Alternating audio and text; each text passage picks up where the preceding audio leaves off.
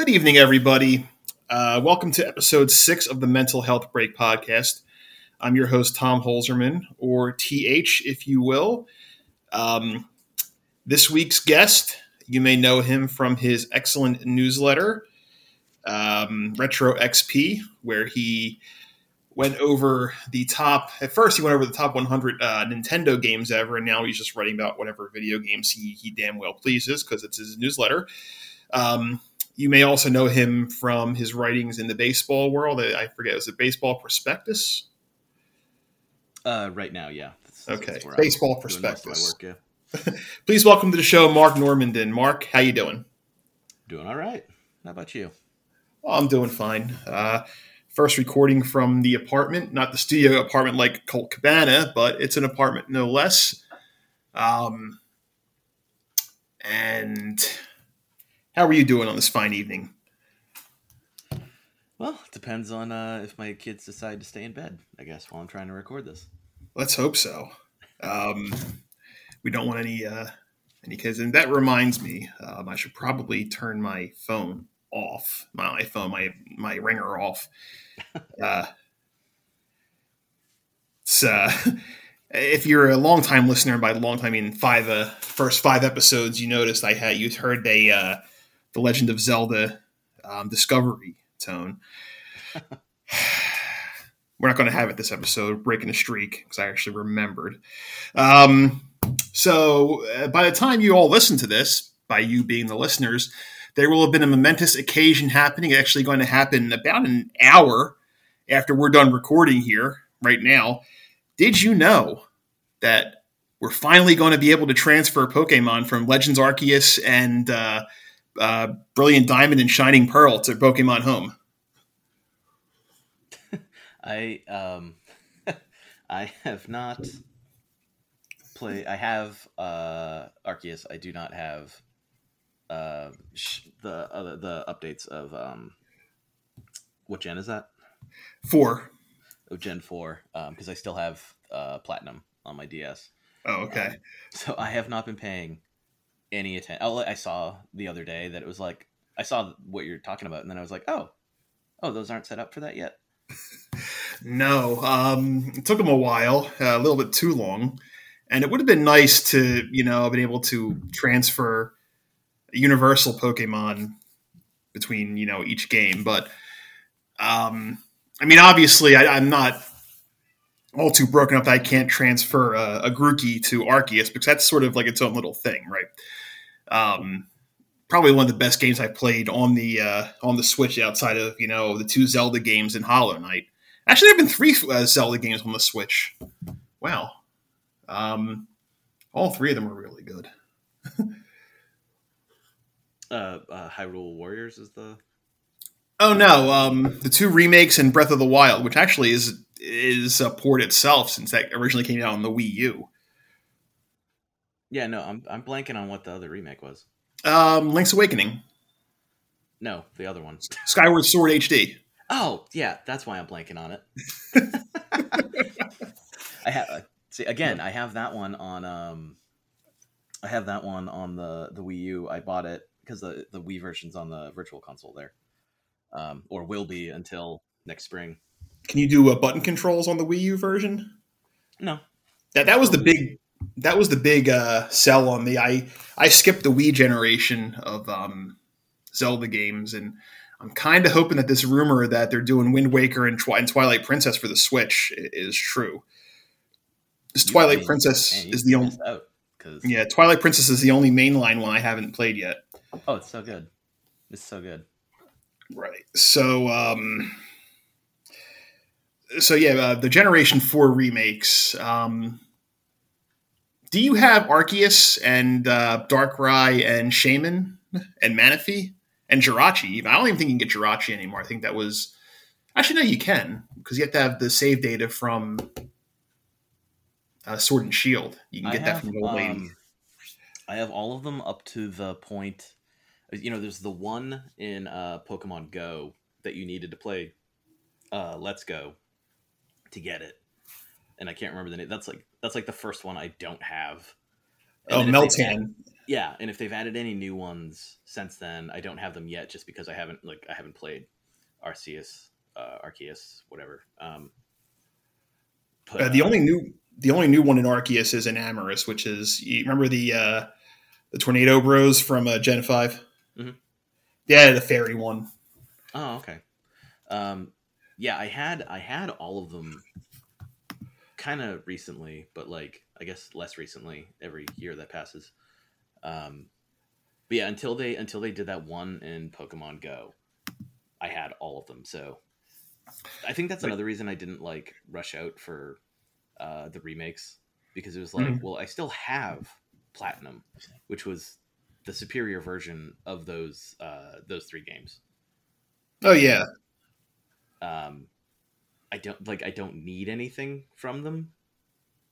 So, but I'm glad they remade them, just for, like, generally speaking, like, other people should get that, because buying one of the DS copies of those games is um, just ridiculously expensive. yeah. I wasn't. I mean, I liked it because I was able to, to catch the ones that weren't in Sword and Shield again. I love me some Infernape, and but I don't think there were the bells and whistles, at least until they started giving away Arceus and Darkrai and Mhm. Shaman. The ones I didn't have, and I came into this generation with no Arceus, no Shaman, and no Darkrai. Now I have two apiece. Nice. Yeah, they did. I think it was for maybe their 25th. Maybe their 25th. Yeah, I know it was the 20th because Oh, I 20th. Yeah, remember I yeah. lost my DS, my 3DS when they were doing Oh this, and I no. missed out on getting Victini and Volcanion and Hoopa. Yeah, that's where I finished off, because they were the only ones I was missing at that point, I think, were like the wireless event Pokemon from before I was paying enough attention to care about having missed them. You know what I mean? Yeah, Because I didn't end up. I didn't. The first Pokemon game that I played was either Platinum or Diamond. I can't remember. I can't remember if I played Diamond and then played Platinum. Um, but that was the first one I ever played, and like I enjoyed it, but it did not hook me in a way. I didn't try and catch everything. I didn't do everything there is to do. I was like, yeah, this is fun, but like, stop thinking about it shortly after. hmm But then they did Black and White, and it let me. It's like the closest I could get to feeling like it was a starting point, because not all of the Pokemon were new. Everyone coming in and playing knew exactly as much as I did. It let me feel an attachment to the game and everything, um, kind of the same way that the originals did for people years before that. And that kind of got me going. I'm like, okay, well, maybe I should start doing this. And then I got then I was laid off a few years later from Sports on Earth, and was like, well, that is a significant part of my income, and I already have all these Pokemon games, and I guess now is the time to try and catch them all. And I had gotten all but, like, I don't know, a dozen, I think, total, by the time I got like everything I could possibly get, and realized I was missing all of these random event Pokemon and legendaries that just like were only available, through some giveaway or via wireless download, years before. So when yeah, they announced, like, oh, we're gonna do all the legendary giveaways, like, again, it's like, oh, thank God, because I was so close. yeah. And they've been really good about giving them away. You can pretty much get Mewtwo in every generation, but that's probably not what we're talking about here. It's like Mew uh, and then Celebi or Cerebi if you're at the site called Cerebi.net, a great Pokemon resource. Um, yeah, I mean, I was OG from the start. I had a copy of Blue, um, and that's where I chose I chose Bulbasaur, and now Venusaur is still my favorite Pokemon. But I think Black and White is very interesting because that was like unheard of. Like they started it all over again, right? Hmm. And like it was so ambitious because they didn't up the power. It was still on the DS, and they just had a whole new region, and it was like a lot of, I think a lot of people really dig that region. Yeah, it was more fun. Oh, sorry. The Pokedex was really ambitious and good. My only qualm was the starters kind of stunk mostly. I like Superior, and Samurai didn't really get a glow up until Arceus. But having the third straight firefighting starter was a little bit of a drag, and he's clearly the worst out of the three. um, yeah, I thought it was cool that they introduced the three different ape types to go with your starter. It was a nice kind of balancing act early on to really make you like think about your tactics, and Superior is probably like my favorite. So how dare you, sir? No, I like Superior No, a I know, lot. but you just don't. That should carry the day as far as the starters go. Yeah, I mean, there's some like the Gen 2. I really like Typhlosion, and but like the other two are kind of like weak. But the Typhlosion gets a glow up in Arceus too. Oh, nice. So before we move on, who is your favorite Pokemon? Oh boy. I mean the I have the same Superior that I had since I played Black. And I go to it all the I go to it all the time. Like not when I'm like doing the first round against the elite or whatever. It's when I'm like doing real end game stuff and coming back and just like cleaning up. Yeah, That's usually one of the ones I bring in. That is a long time favorite at this point. And also the one I think when I was playing Pokemon Go more, when you can pick one Pokemon to like walk around with you a bit. I was like, oh, I'm gonna have a Snivy. yeah. They're really really cool. Like snakes, and they're real fast. Did you give it Aqua Tail when it was able to learn Aqua Tail? I think it was either in um, the Gen 3 remakes or the Move Tutors in on Alola. I But you probably give it. didn't. I think I did what I usually do with Grass type, which is create a situation where they're just gonna steal your health to death. Oh, Leech Seed. So just like a combo of whatever I could do to like sit there and play defense and just eat them slowly. Yeah, I have a Venusaur build that's Leech Seed and Toxic, I think. And if you liked me before battling me, theoretically, I haven't really Pokemon battled a whole lot. I like to breed and raise them. I just don't really. If I raise them for battling, but I'm still very much a battle rookie. But I think if you liked me before battling me with that Venusaur, you probably hate me afterwards. Uh, there was one actually. I was doing the online stuff for a little while. Um, so I was in doing online battling, and someone threw out a Corsola, not Cursula, but Corsola, the Galar version, the Ghost one. Mm-hmm. And I could pull it up on my spreadsheet, but it's on my other computer. It's also on my Google Drive. But so when I saw it, I was like, I have to raise one of these. So it was like, the item Eviolite, right? Mm-hmm. If an unevolved Pokemon has their defense and special defense is raised by 50%. So he was holding one of those, and like it was Strength Sap, Nightshade, and a couple of other, maybe Will-O-Wisp and something else. But I couldn't beat it, even with like Ghost type moves. It was like that like much of a bastard. I was like, I need to raise one of those for myself. I haven't really done the battling, which I guess is funny. I mean, there's so much to do in the games. I focus much more on the just like I have a complete collection, and everything is evolved, and trying to grab the different regional types or whatever, but not stressing too much about that. I feel like that's just kind of like get them if I can, and if I missed one, then whatever. Yeah. But yeah, I never got much into the online battling, and I think that's probably a holdover from such a late start to it, where I don't know if I have the time. I don't have like the years built in to get going on it now at this late juncture. I feel like it's the equivalent of like, sometimes I don't play online shooters really anymore because I'm like, well, I have like work and kids and can't play this game like while mainlining Mountain Dew at 13 years old, anymore. So like I'm not gonna play this and get obliterated by some kid who like literally just does this all day. Which power to you, child, if you are listening to this. It's just like that's a young person's game at this point.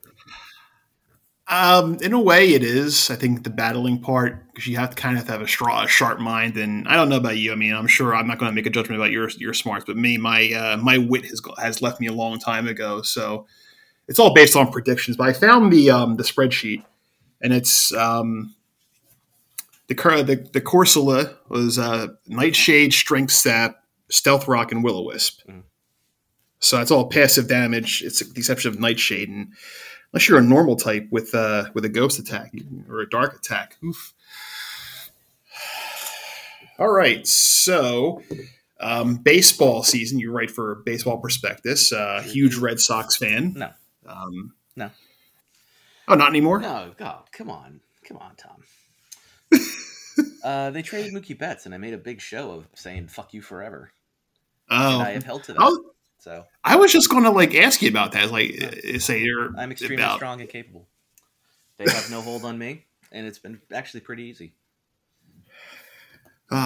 Well, so are you just a baseball agnostic now, or No, I fan of the game, or just a fan of the players wresting labor power from the?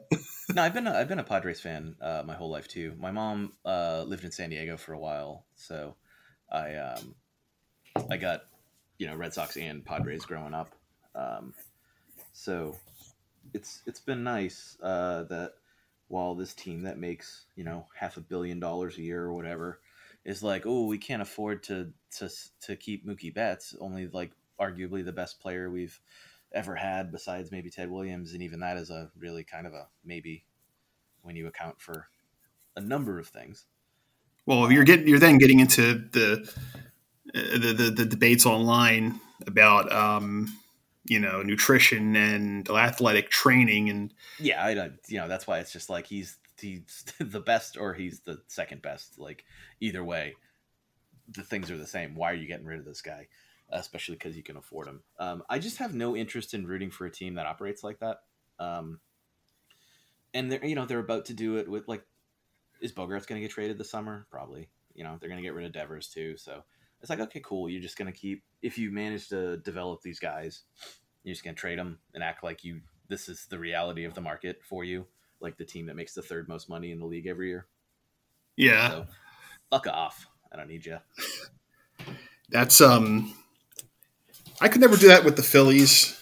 Well, yeah, you're I'm cursed just because you like Philadelphia sports teams and you don't have to like them to like them. It's like that Dr. Pizza MD tweet where he says, "No, you're mistaken. I don't like the Eagles. I just want them to win more than anything in the world, and I hate them so much." That is that entire city, and also all the people from Jersey who like those teams, and everyone like. Yeah, I respect the disease you all have, but I'm glad I don't have it. Yeah, I mean, you come from a region where I think every team has won since 2000, since that first Patriots Super Bowl. Yeah, it was pretty wild. It's funny, the Patriots were so good for so long that like, I had, even if you just count the part where I cared about the Patriots, it's still like an impressive run. And then my fandom completely lapsed for the NFL in general at some point, and they still kept going. There's like a whole equally impressive run after I stopped paying attention. It's nuts. So yeah, the people who are into all that stuff, it's great. I know you hate the Celtics. It's all continuity, Yeah. I know you hate the Celtics, but I'm like, that's the one I want to win out of all of them, and that's been that way for a while. Even when I like the Sox, I like watching basketball the most, and seeing live basketball is my absolute favorite sports experience. And my favorite ever live sports experience was going to a Celtics playoff game by myself. It was like a first round game against the Hawks, I think a game 5, and it was an elimination game. You know, they could advance if they won, and Yeah. it was so great. That it's the loudest I have ever heard any building ever. Just so good. Yeah. There's nothing like the play. I've never been to a playoff game live, but I mean, I just watching, the 2008 Phillies. See, you could feel the electricity from Citizens Bank Park. That one inning where they got the Sabathia in the divisional playoffs. It was game 2, and the crowd was just like so electric at that point. I think it had a role in it because Sabathia. For those who don't really know CC Sabathia, there are some youngins who probably listen to this and they lapsed on CC Sabathia. He's a podcast. He's yeah, and he fell down some rabbit holes and got clean, so good for him for that. But hell of a pitcher, but he the crowd just rattled him so much to the point where he walked the pitcher. This was back in the day when pitcher. I know the universal DH is only a 1 year. It's only like a 2-year-old thing now. But he walked Brett Myers, and then Shane Victorino came up and hit a grand slam. And I swear to God, I was living at the time up the street from where I'm at now, and we're the first borough outside of Philadelphia. Like where it's the stadiums. The Schuylkill River, the airport, and then us. And I swear, I think I heard the stadium erupt from where I was when Shane Victorino hit the grand slam. Please call him by his proper name of Shanf.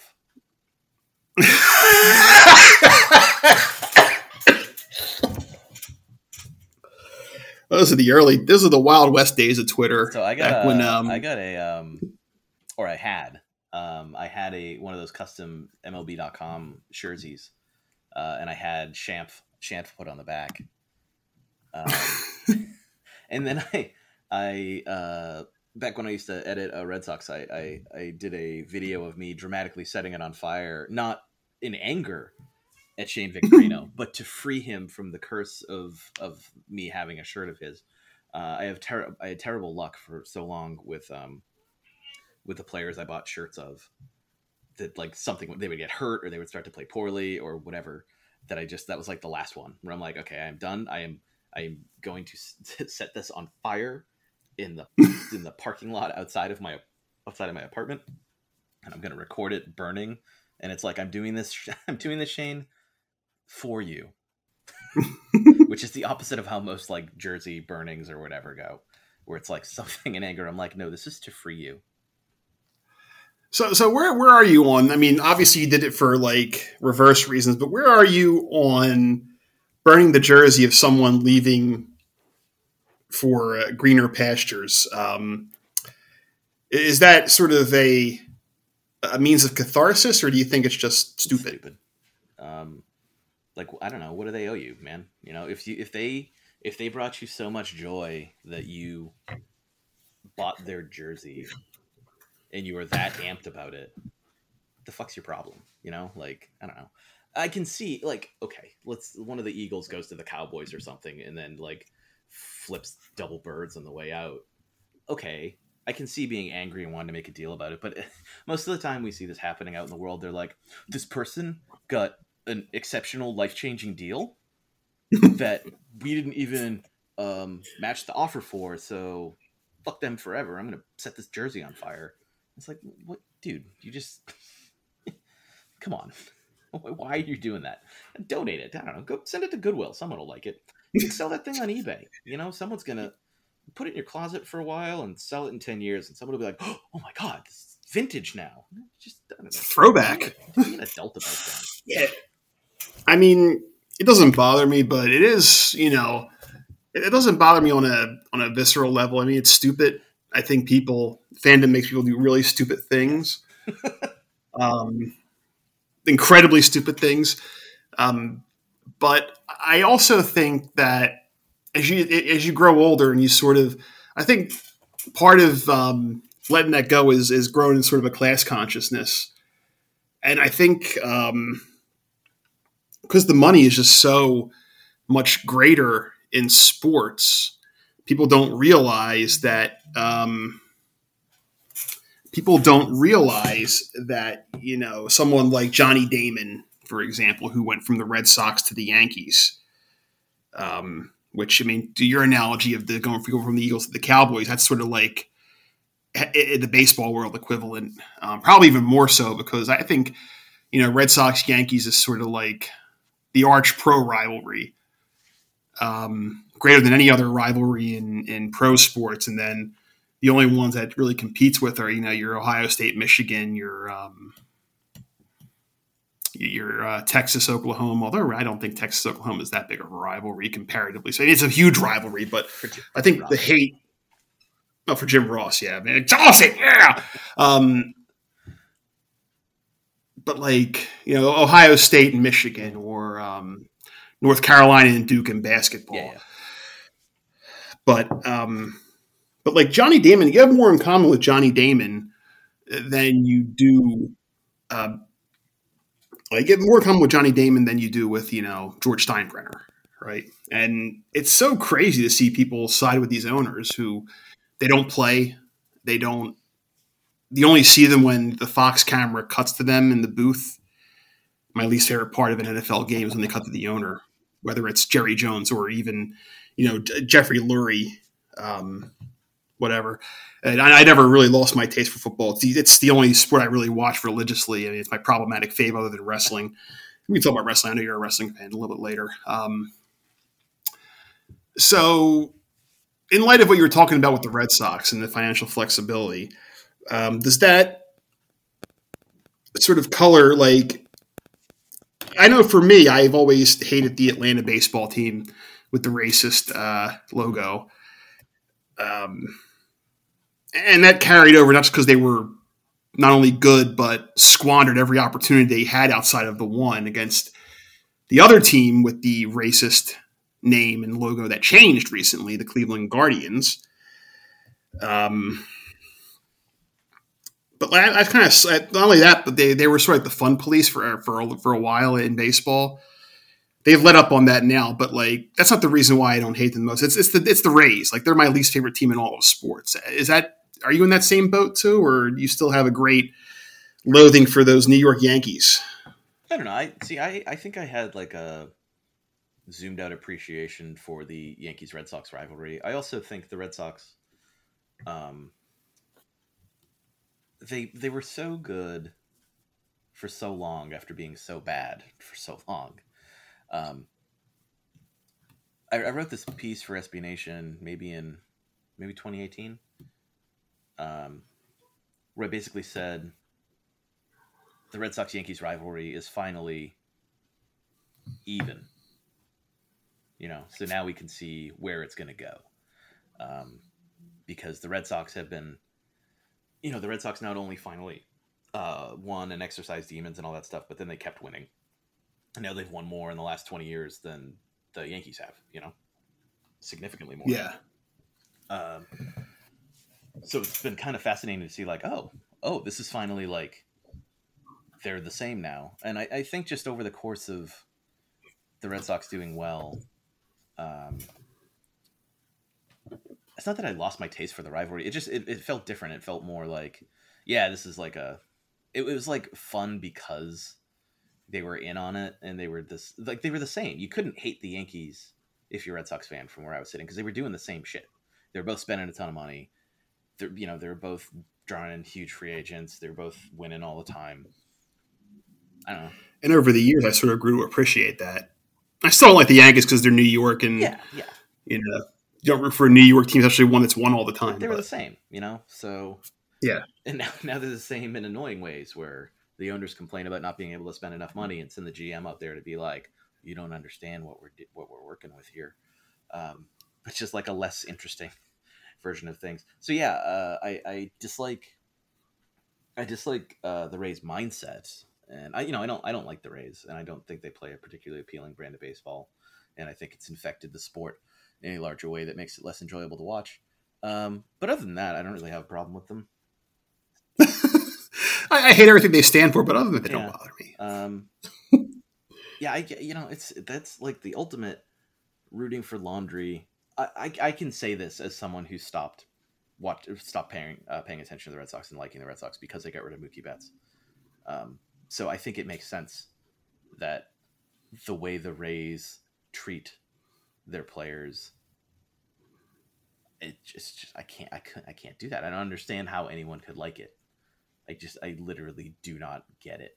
And I understand that's what you've got, and you've got to get to sleep at night. So you tell yourself a lot of things, but no, it's not for me, you know? Yeah, just the this goes back to that sort of mindset, and that one tweet. I forget who it was, but he said, "Oh, I love this trade for Oh, the Sam Rays. Miller. Who'd Yeah. they give up, and who'd they trade for?" Yeah, it's I'm not saying that they're bad, or that they have no success or anything like that. I am saying I do not enjoy them. I do not find them aesthetic. I do not find them to produce an aesthetically pleasing form of baseball.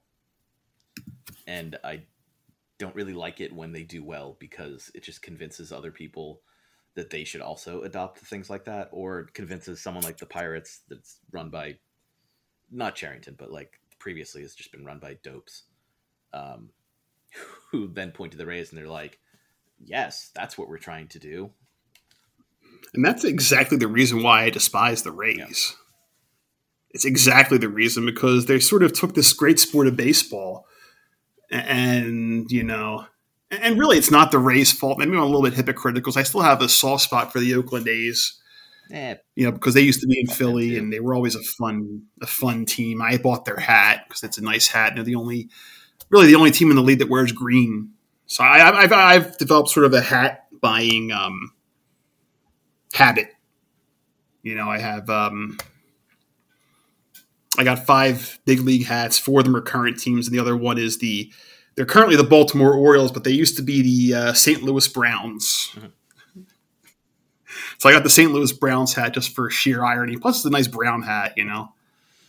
I do have I have a brown and gold Padres as one of mine, so I understand the appeal. Yeah, I considering that or the Browns hat, and at Mickey's place had the Browns hat in an 8, and I have a giant head. So that's sort of like the thing. Do they have my size? But my thing is, I will wear. I want to get as many hats as I can to fill out my wardrobe. I will never wear the hat of a team I dislike. So when it came down to buying a black and white hat, that's why I bought the Red Sox. Not the Red Sox, the White Sox. So I got the White Sox, the A's, um, the Cocaine Tigers logo hat, the Browns, and then my Phillies hat is a 1980s, 1970s maroon Oh, nice, yeah. with the swag. I love that That's a good logo logo. and that color. What are some of your favorite baseball uniforms? Sort of dovetail into that. I love those. I love those '70s Padres uniforms. I'll just get that out of the way now. Oh, the brown shirts Yeah, and not only that, but the the old. pullover one, specific. Like the Oh, colors were good. Like the ones they wear now are great. I love the color scheme, and I think they're beautiful uniforms. Even like the one with the like gold and brown pinstripes. I think they're real sharp looking. yeah, I love that pullover from the '70s. When I went to for our honeymoon, we went out west to a few different places, and one of the places we went was San Diego, and ate at a bunch of places and went to a couple of breweries and caught a Padres game at Petco because I hadn't been. And I like one of the big things I got for myself there was no name on the back because I didn't want to curse anybody. It's just a Padres 1970 pullover jersey, in the same style that like Tony Gwynn had worn at one point. It's just, I love that one. I love the Brewers. They've gone back to the style, but it used to be like a retro style with the MB in the glove. I yeah, love that. I love the color scheme. I those A's, the brown, that's the browns, the greens and golds are very sharp looking. They're very attractive. It's the best thing about that organization by about yeah. 1,000 miles. I do wish more teams had unique color schemes.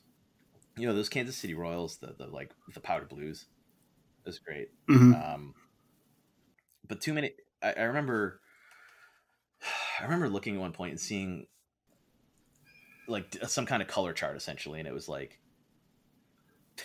at one point there were only like five different color combinations that anyone was doing. You know, it's not, it Yeah, wasn't that low, but it was for 30 teams. It was like absurdly low. Where it's like, okay, so the Rockies have their own thing with their purple, you know, but all these teams wear blue and white, or blue and white with a little orange, or blue and white with a little, you know.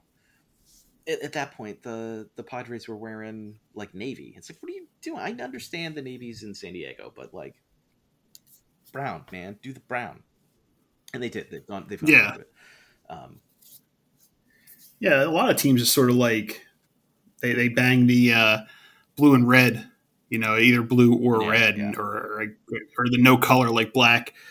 And it's like it's refreshing because you said you have like the A's are the only team in the league that really has Yeah. green, and the Rockies the only ones that really embrace purple. I like the I really like the, you know, the Marlins uniforms when they were introducing all those colors into them. I thought those were cool. It's a shame that we like lost the teal in the process. Um and the old Devil Rays uniforms were pretty neat too, as far as like color schemes and things being different. Um Yeah, they were both of the green and blue yeah. together. I love the cream Giants uniforms. Um the cream home uniforms are, they're great. They're really cool. People love to talk about the Yankees and the pinstripes and everything and like that classic look, but the cream Giants look is, it's maybe the best of the like vintage looks that has existed for a very long time. You know, I think it's very underrated for that, especially. And the Phillies are sort of have a look like they sort of pirated that look a little bit with the Yes, yeah, yeah. Those are, it's a nice look. You know, everyone does white. yeah. So doing that cream color one, man, and the cream with the brown that the Giants have, I think it like works really well together. Um, my unionize the miners shirt from Tipping Pitches is Phillies, like the Phillies, the light blue there with the that font you were talking about in your hat, the spiral font. Before Yeah. before they got hit with the C and D, but I've got it. Take that away, Yeah. government. It's mine. I paid.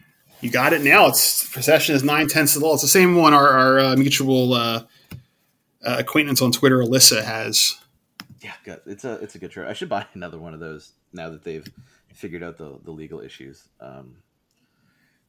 Or you know, everyone listening can just go buy one too.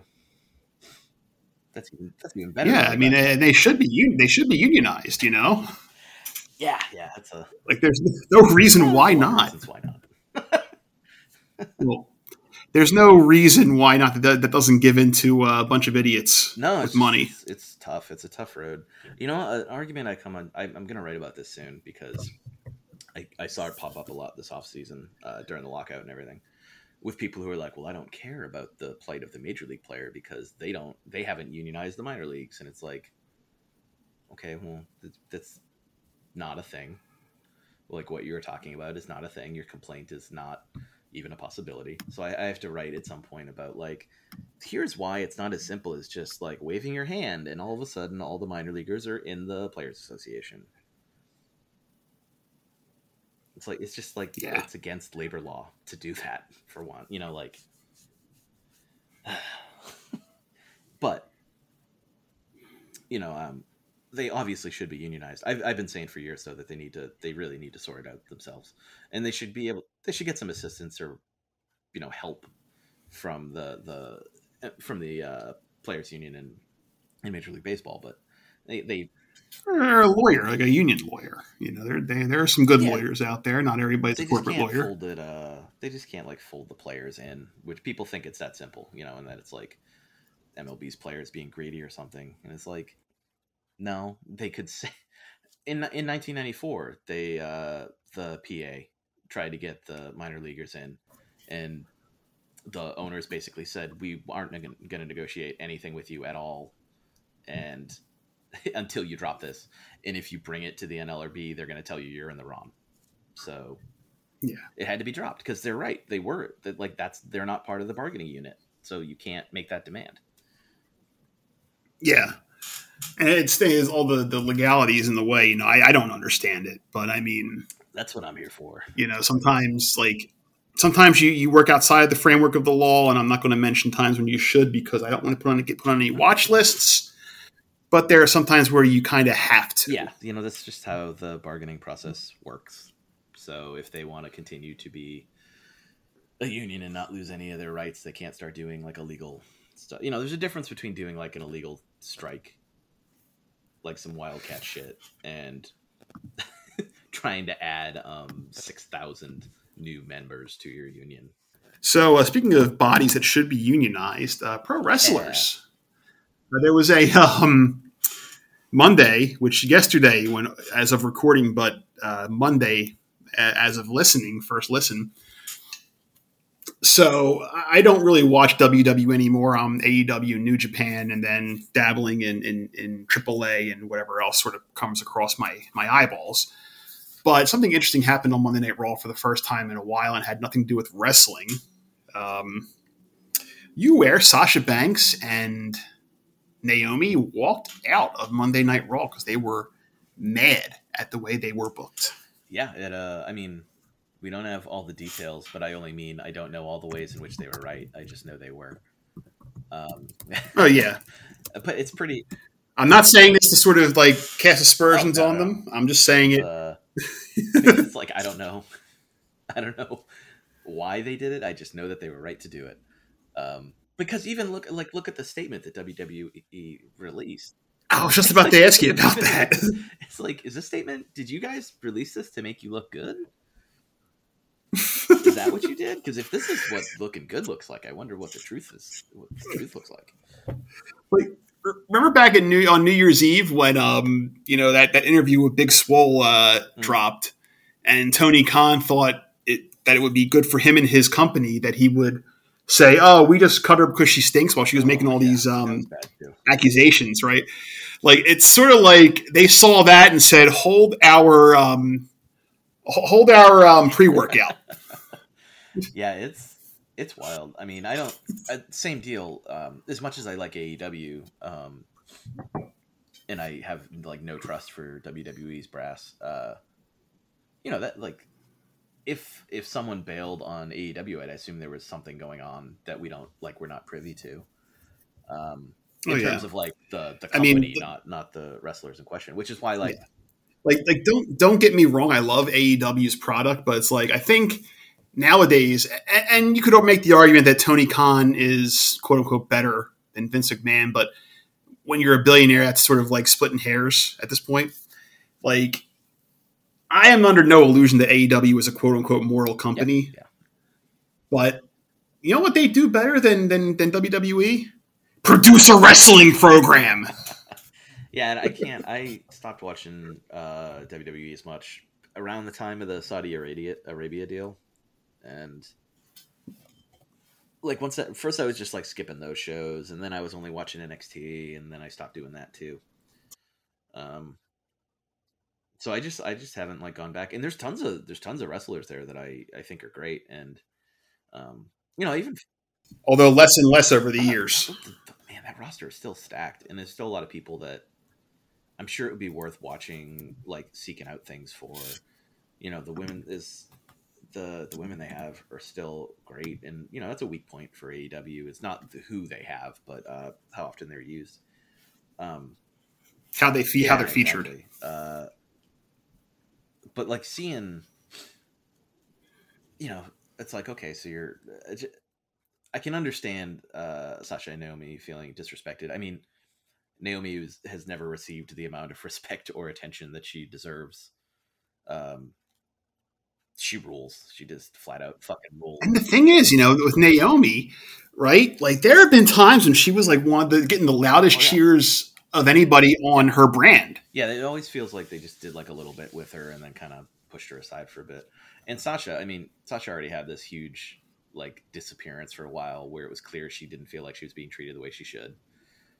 so this makes me think like, okay, they have not learned their lesson, or they did not hold up their end of the bargain, or whatever. And She got that Disney Plus money coming in too. yeah, she can do other things, and she can still wrestle if she wants to.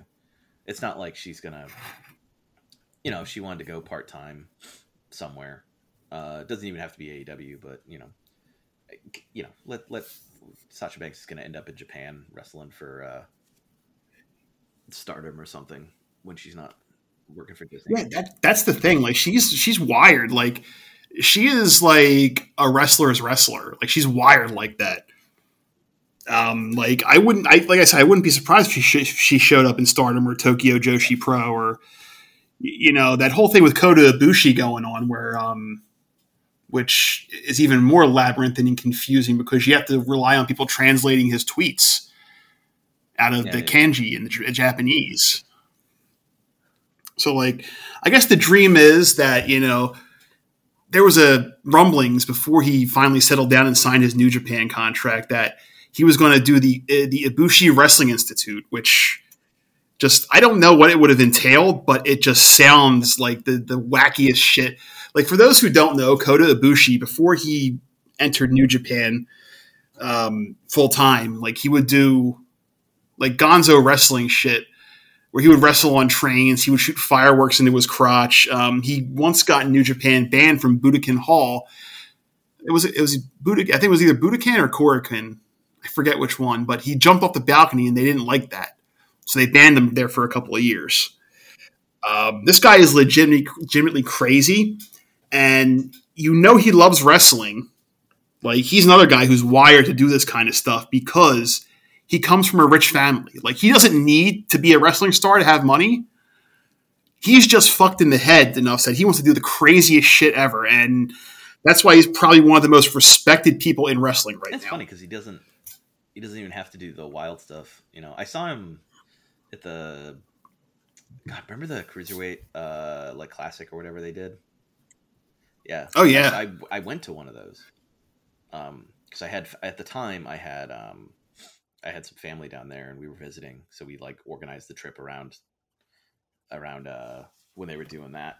Got to see him, and I think that's the only time I've seen him live.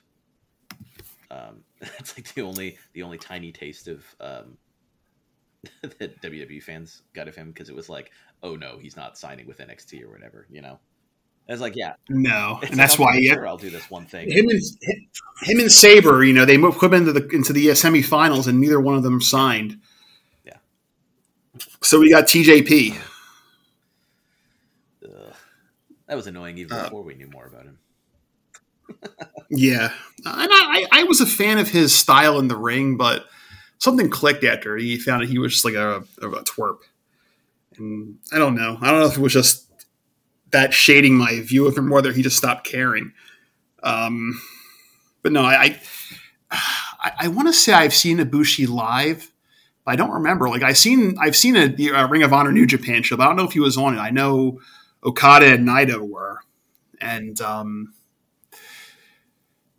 but I was in the same building as him in 2009 for Chikara King of Trios. He wasn't on the card night one. That was the show that I went to, but he was in that. He was in the Rey de Voladores, which is for those who don't know about that, it was King of Trios was a 3-day show. It was a 6-man tag tournament, and they'd get 16 teams, and they'd run the tournament over 3 days. And then the second day, they would splice in four-way eliminator matches, and then the winners of those 2 eliminator matches would face off the next day in the finals, and it was called Rey de Voladores, which is the King of Flyers. And that was the year he was like, just like did magic in the ring. I think him in the one eliminator was him, and I think one of the Young Bucks, and I forget who else, but it was like he was like doing. No, I did see him because he was in a team with Michael Nakazawa and someone else. Well, good. We both seen him at the most random shit possible. And that was when I was more impressed with Nakazawa because he was doing the baby oil gimmick at the time. You gotta love a good baby oil gimmick. Yeah, and then like remember when AEW before they had the television deal and he did the that match with Alex J. Bailey. I don't think I saw that. Oh, it was the funniest thing ever. It was like a death match, but they were just like all the weapons were like kid stuff, and they were just like they were like didn't treat it seriously at all, but like it was incredible. I may have been the only one who watched it who liked it, but it was fun as hell. So yeah, it's Michael Nakazawa. He's very good, very worth seeking out. So that's my thing. Um, Before we sort of bring it home, Well, hold on. one last thing. Freddie Prinze Jr. unionized wrestling. I'm looking forward to that. I said Freddie What's Prinze that? Jr.'s unionized wrestling promotion. I'm looking forward to that. Oh, I am too. We'll see who he attracts to that, and hopefully it's something good. I mean, there was a thing. I remember the Wrestling Revolution. I don't know if it was unionized, but it was sort of the same idea where they were going to put them on a set on a soundstage and do like a. I wonder if he's going to do the same thing. Like he's going to put on a soundstage, not like have the live thing, but have it be more cinematic. He was going to buy a venue, and they were going to do in-person shows, but not televised shows for a while. But they were going to tape everything so that when they did eventually get a television deal, they could like show that like they would already have this back catalog. Okay, but you know that for them to actually be Screen Actors Guild, they will have to get a TV deal. But I'm sure they can. Like there's so many streaming promotions, for instance. You know, like I know Peacock's not going to do it because they have a deal with WWE or whatever, but they can like something would be figured out if necessary. Well, did you see there was a tweet Billy Corgan, who owns the National Wrestling Alliance? It was a real cryptic tweet because he was seen leaving CBS headquarters, and no one could really figure out whether it was because it was for wrestling or whether it was like he had another thing going on. That's just weird. Billy Corgan, the guy from Smashing Pumpkins, is now like the big pro wrestling guy. Wonder, Freddie Prinze talked about he helped someone start a promotion recently, and I do wonder if it was that NWA reboot. Because he said he like walked away from it because he didn't like agree on the direction of it. So I do wonder if it was he like almost got in on the ground floor for that and then decided he didn't want to do it and now he wants to do his own thing. But you literally cannot have enough of these promotions because there's so many. Yeah, and the thing is, like, I feel like there would be a more of a taste for. I think Vince McMahon sort of poisoned the well on purpose so he could be the only game around. But I think very much so, like Tony Khan and AEW, and then to a lesser extent, like New Japan, and even if you want to like get on the brass tacks, like NXT, Black and Gold NXT, was a WWE product, obviously, but like Vince didn't have a whole lot to do with it. And so, like, you could tell that, you know, for as much of a shithead as Hunter was, Triple H, and I have no great love for him, but you gotta give it to him a little bit. He does have a lot more respect for the business than his father-in-law has. Yeah, you know, I saw a lot of people kind of agreeing with, like, oh, he obviously can't run a successful promotion. WWE would be terrible if he inherited it.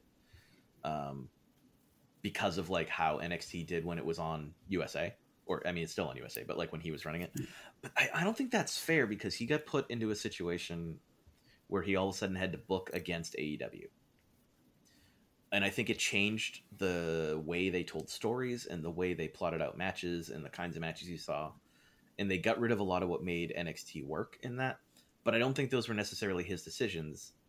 I think he was just punished for decisions that the people who run WWE did when they were like, okay, now you have this television deal and it's not like your little thing anymore. You have to run. And that's how it happens in the corporate world. Which is, I don't know, Vince is telling you to put on a pay-per-view every week for like 6 months, essentially. Yeah, you're going to lose the ability to tell the stories that got you so invested in the characters and the matches in the first place. And that's what happened. I felt like they were just constantly throwing these huge haymakers and there was never anything else. And it's like, oh, this is great, but I'm exhausted. And also we haven't had story development in 3 months.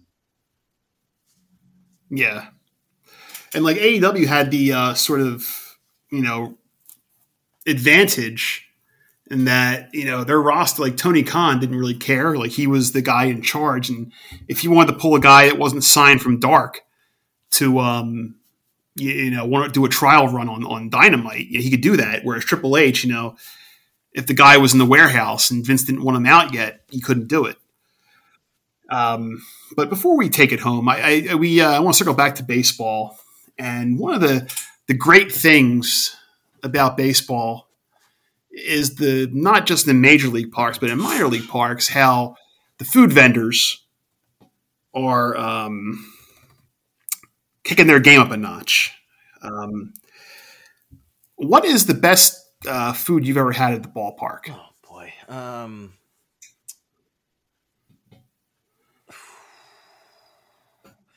The best food I've ever had at a ballpark was the triple decker 9 cheese grilled cheese at PNC Park.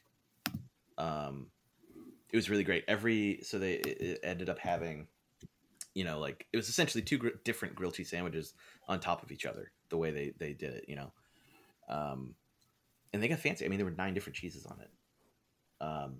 It was delicious. It wasn't.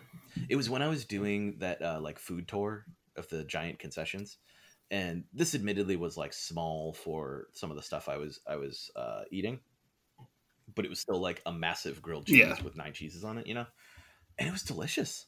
And I cannot say that about everything that I ate that summer.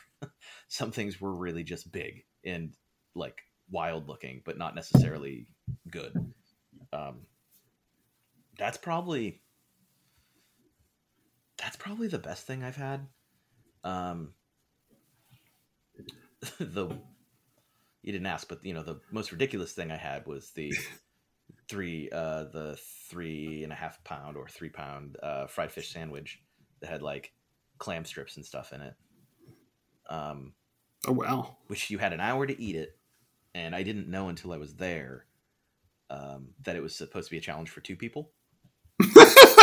So they like put you in a little table on your own little personal table on the concourse behind home plate.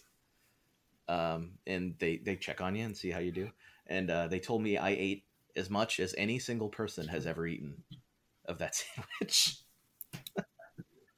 Did they give you No, you had to a eat prize? The whole thing. I just didn't know you needed a second, So I ate 60% of the sandwich or whatever. And they're just like, wow. Okay. Well, that's I feel like if it's a handicap, they really should judge it on the bias a little bit. Not all of the not all of those were challenges. Another one that was a challenge was there was maybe it was a 4-pound burger from the Rays. The burger wasn't very good because to make sure that the whole thing was cooked. The inside tastes like shit. There's no like they didn't season the beef at all. They just threw 4 pounds of ground beef together. The outside was fine because at least it charred. You get that like nice char on the outside of it, but you just couldn't. You need to like create saliva if you're eating something that big, and you just can't do it if it tastes like garbage. So it just tasted like gray beef. It's oof. And not surprising that Tampa Bay, the gray beef franchise of Major League Baseball, this thing too. So I ate a ton of it. All things considered, I ate like an enormous amount of it. I hadn't finished it. I think they said only like maybe 1 or 2 people had finished the whole thing. And it's like, yeah, because you do half an hour and it tastes like shit. That's why. So you got to pick your toppings, I think, though, and I loaded the whole thing up with pickles. So there are tons of pickles. Oh, there you go. This huge burger, because I'm like, okay, so these are wet and these have flavor. You can't have enough pickles on a sandwich. It's nice. It's nice acid, and I love the taste of pickles. I'm sort of in the minority, I guess. I love pickles are a very polarizing food, I think. People who don't like pickles and olives or whatever, and I don't understand them. It's like it's in a brine, guys. It's brine. It's salt. It's salt. Yeah. What's wrong with you? I admit it took me a while to come around to like the Amish pickles, like the bread and butters, because the sweetness was a little the sweetness was a little different from what I was used to, but I got used to it. Kind of guy. She make me pick. And I make my own pickles a lot of the time too, and they're pretty good. You can do some quick ones, and I got some some other ways to make them more official preservation wise. Yeah, man, I love a pickle. But so yeah, thick grilled cheese. Yeah. It was really great. If you're ever at PNC, if you can go to the enemy side of Pennsylvania, I guess. Baseball is not the enemy. Really, the only enemy is hockey. Because like the Steelers are in a different conference, so I don't really care about the Steelers. And the Pirates have been so down bad for so long. When they were good, like they had fun players like Cobra Dave Parker. You know that picture of him with the shirt and he's wearing the sun hat. The shirt, if you hear any noise, it's just me and the boys bopping. Oh, awesome! I have that shirt. I bought it. So yeah, the Pirates. I'm okay with the Pirates. They're not the enemy. It's just the Penguins. Awful team. It's like the Portland Dorian Gray as a baseball team, basically. Like Park gets more beautiful as a team. Well, my main office, the main office of my company is in Pittsburgh now. So I've been out there 5 times. Haven't been able to go to a Pirates game yet. They still have that sandwich. I don't know if they do because they did it as like a tribute to whoever the closer was at the time, and they called the sandwich the closer. So I don't know if they got rid of it, but it's from that. There's a bar inside the stadium that's actually a restaurant. You can sit down and like watch the game from inside this restaurant, but that's where you get that grilled cheese. Yeah. And it's great. So if you ever go and they have it, it's worth it. I think it was pretty cheap too. All things considered, like $12 for this triple decker grilled cheese.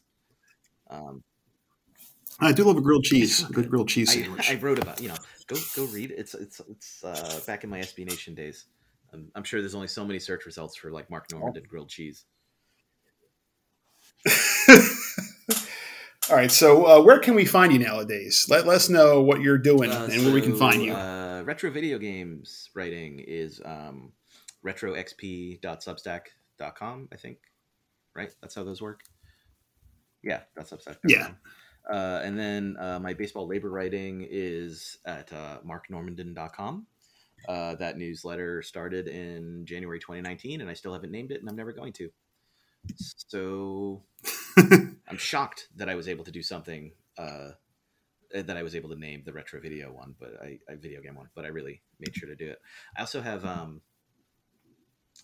have 2 or 3 BP pieces a month. I guess more now because I'm doing this look at some games like once a week. So, but 2 freelance pieces, often labor focused, at Baseball Prospectus per month, and I'm freelancing for Paste Games a couple times a month too. The occasional review, retrospective, whatever's on my mind that I can do there.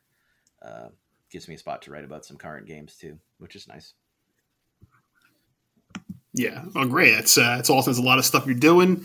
I want to thank you for coming on. Thanks for inviting me. Had a great time. And I want to thank everybody for listening. And you can find me, if you haven't already, find me at tholzerman.substack.com, the mental health break. If you didn't find me through the newsletter, I did give you a newsletter 3 times a week on a good week. Sometimes I've been missing. I missed a couple. But, it's free, so you're not getting what you're paying for. This week I wrote about, on Tuesday, I wrote about my top 10, actually 11 because I named an honorable mention, video and Super Nintendo game songs. Spoiler, there's 2 Zelda songs on there. On Wednesday, I wrote about, I write quite a little about the sort of advanced stats bugaboo, and I wrote about guys who have that dog in them. I also wrote some things. I wrote about my first pot of gravy last week. I've written about other various food I've cooked, like the carne asada cheesesteak. I've written about baseball and football. I write about video games and music and sometimes about myself. So you don't know what you're going to get, but I hope you find it good. You can find me on Twitter at tholzerman. You can find me on Instagram at that same username. You could find me on Facebook, but I'd rather you not. And with that, thank you for listening. And as always, keep it a buck.